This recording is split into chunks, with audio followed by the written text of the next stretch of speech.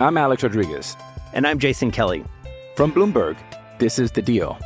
Each week, you'll hear us in conversation with business icons. This show will explore deal-making across sports, media, and entertainment. That is a harsh lesson in business. Sports is not as simple as bringing a bunch of big names together. I didn't want to do another stomp you out speech. It opened up so many more doors. The show is called The Deal.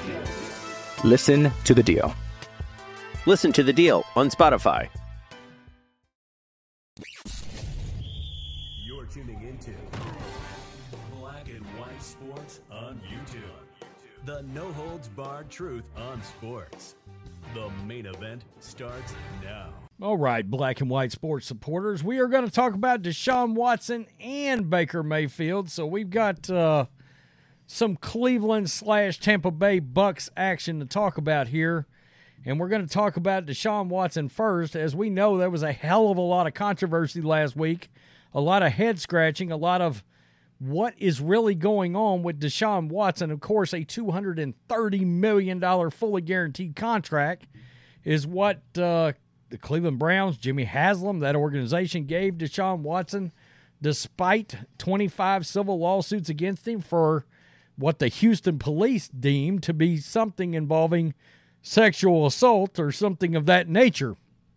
Well, that's not what we're here to talk about, but the point is, you know, there was some writing on the wall that this might go amiss in some way. The other thing that was always concerning is the fact that Deshaun Watson took himself out of the running for the Browns as a team consideration, and it took that guaranteed contract to get him to come back around to the Browns. He wanted to go to the Falcons or the Panthers or the Saints. But if you remember correctly, he had dismissed the Browns as a possibility. So, about 2 hours before the game against the Ravens, which they got destroyed in, Dorian Thompson-Robinson was up to bat because Deshaun Watson, after an entire week of telling his teammates that he was going to play, assuring his teammates, I am going to play, he decided to not play. And Kevin Stefanski seemed very strange about commenting about the situation, like he praised one of the other players on the team for having played hurt. And I don't know, guys. This is headed down a really nerve-wracking, concerning road if you are a Browns fan. And we've got Baker Mayfield coming out, and he made some comments over the weekend with Pat McAfee involving, it was right before he was going to go on with College Game Day or something like that, maybe the day before. The Red River Shootout was this weekend, and Oklahoma, Baker's alma mater, won that game. Well, he made some comments on the Pat McAfee show about, hey, why were you out of Cleveland? What happened in Cleveland? And Baker was like, hell if I know. Like, he's confused about it, just admit it. He still doesn't get it. He played his heart out for the Cleveland Browns, injured most of the time. Let's get to this. The Browns returned from their week off of practice on Monday, but they were missing a key member of the squad on Friday. By the way, last week the Browns said, we absolutely intend to have Deshaun Watson play against the 49ers.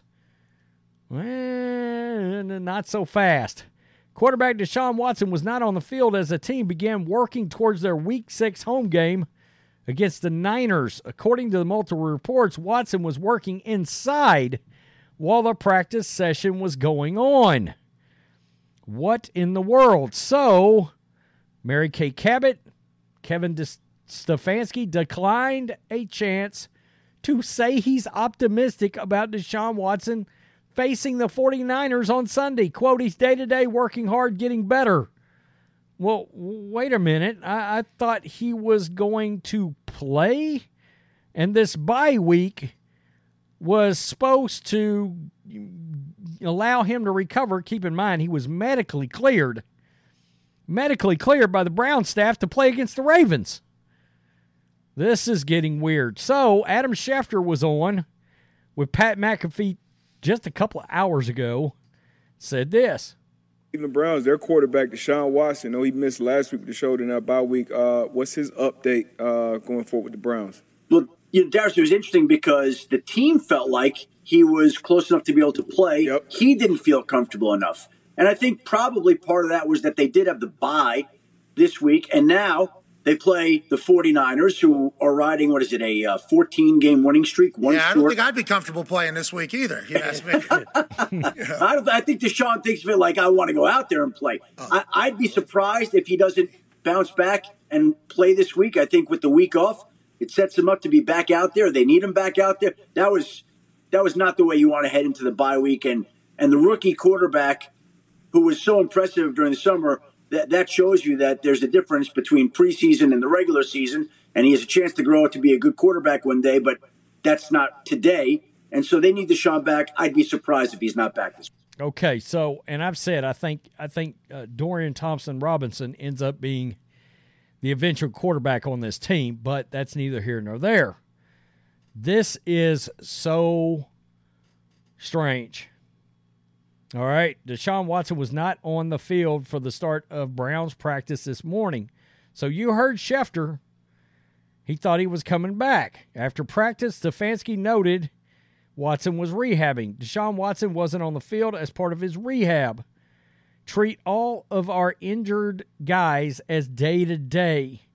Pressed for more information, Stefanski made a vague statement that will likely be interpreted in a variety of ways. Watson will be out there as soon as he's ready, functionally ready. #Browns. I mean, that's really strange when you're talking about a player that Schefter believes is going to play against the Niners, but did not even come out for practice. As far as the club is concerned, his actual team, they consider him to be healthy, at least from their medical standpoint. This is going to get very strange. You got to think. I'm Alex Rodriguez. And I'm Jason Kelly. From Bloomberg, this is The Deal.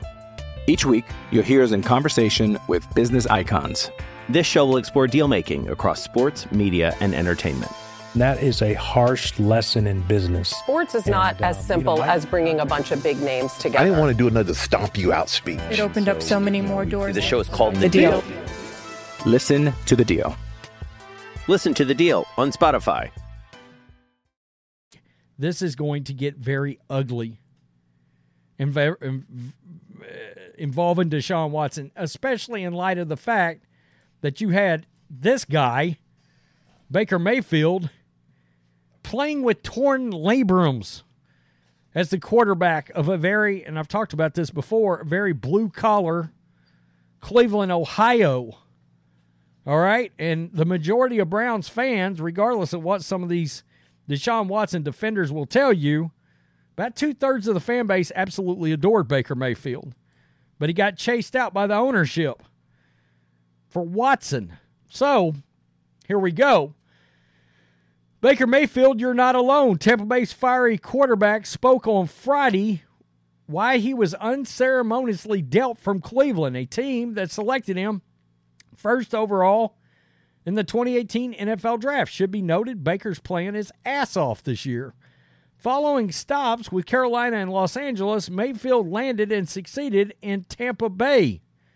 The Bucs are 3-1 in large part because Mayfield, who's completing a career-best 69.6% of his passes while posting the best quarterback rating of his career, the 28-year-old Heisman-winning quarterback has 7 TDs compared to 2 picks. So he was on with Pat McAfee. This is what he said. Let's talk about the BS, okay? So let's talk about that. So I grew up in Pittsburgh. Tone grew up in Pittsburgh. So we very much understand the Pittsburgh Steelers, Cleveland Browns rivalry, okay? Whenever you're born, growing up, you hate Cleveland. I assume it's the same way in Cleveland. I didn't grow up there. But in Pittsburgh, you hate the city, you hate the team. When the Cleveland Browns left, everybody in Pittsburgh laughed in Cleveland's face, did not feel bad. Browns come back, same situation. So for you to be the Cleveland Browns quarterback that is able to win a playoff game in Pittsburgh against the Steelers, so not only go to the playoffs, win a playoff game against the Steelers, it felt like at that moment we were all like, well, football gods just said, hey, this guy's going to be in Cleveland forever. Yep. This is the Browns guy. This is his moment. And then just a couple years later, you're to the Panthers, and then you're to the Rams, and now you're the Bucs. Did you feel a moment in time, you don't have to say exactly when it was, where you knew maybe this wasn't going to be my forever home?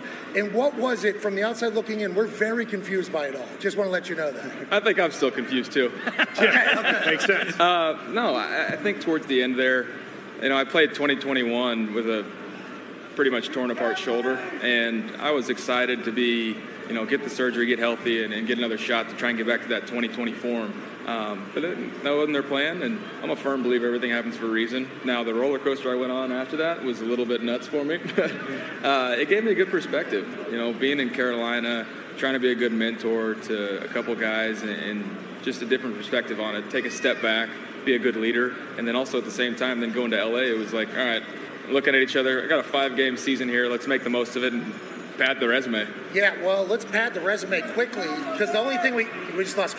Okay, and we saw last year when he was with the Rams, as long as Baker's got a good offensive-minded coach, it seems like, and Dave Canales down in Tampa Bay seems like he's that guy, but of course Sean McVay, we all remember that comeback he made, I believe it was on Monday Night Football, where Baker dropped jaws like 5 days after he walked in the building and won that game. It was pretty eye-opening, and immediately you're thinking, wait a minute, what's going on here? That's the guy that was in Cleveland that played injured and showed all that moxie and that toughness and tried to grit it out. That's even worse for the Deshaun Watson situation because, he's medically cleared. He chooses to not play. He doesn't show up to practice today. He's quote-unquote rehabbing an injury that the medical staff believes, I guess they think there's a shoulder situation going on there, but their medical staff believes he's healthy enough to play. Kevin Stefanski's acting all weird about the injuries and being purposely vague. You've got to wonder if there's not a larger situation going on there. We got to remember, this guy wanted out of Houston because he was disgruntled. Yikes. I mean, he's only been there. He missed 11 games last year, so he ended up playing 5 or 6. He's played, 3 games this year, missed the last game, hung out his fellow backup quarterback / rookie quarterback, hung him out to dry against the rivals in the Ravens, and now it looks like Schefter thinks he's going to play, but I think he won't play. And in fact, I saw something just a second ago. I don't know where I saw it, but number one, people thought... Okay, here it is. Jake Trotter. Stefanski said Watson didn't practice as part of his rehab, wouldn't comment on a chance of if he does or does not play against the Niners. So he was specifically non-committal to the Niners game despite a bye week and a full week of rest. Yeah, if you're a Browns fan, you got to be worried here. You do. And we'll keep watching it because this looks like this is going to be ongoing. You kind of got to wonder, is the drama going to ramp up in Cleveland involving this guy? By the way, I think your rookie can play. But it looked to me like that did not look like a game plan for Dorian Thompson-Robinson. It looked like a game plan for a veteran Deshaun Watson.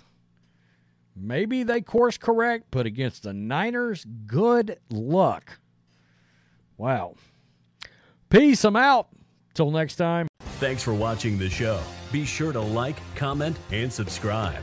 Be sure to tune in next time on Black and White Sports.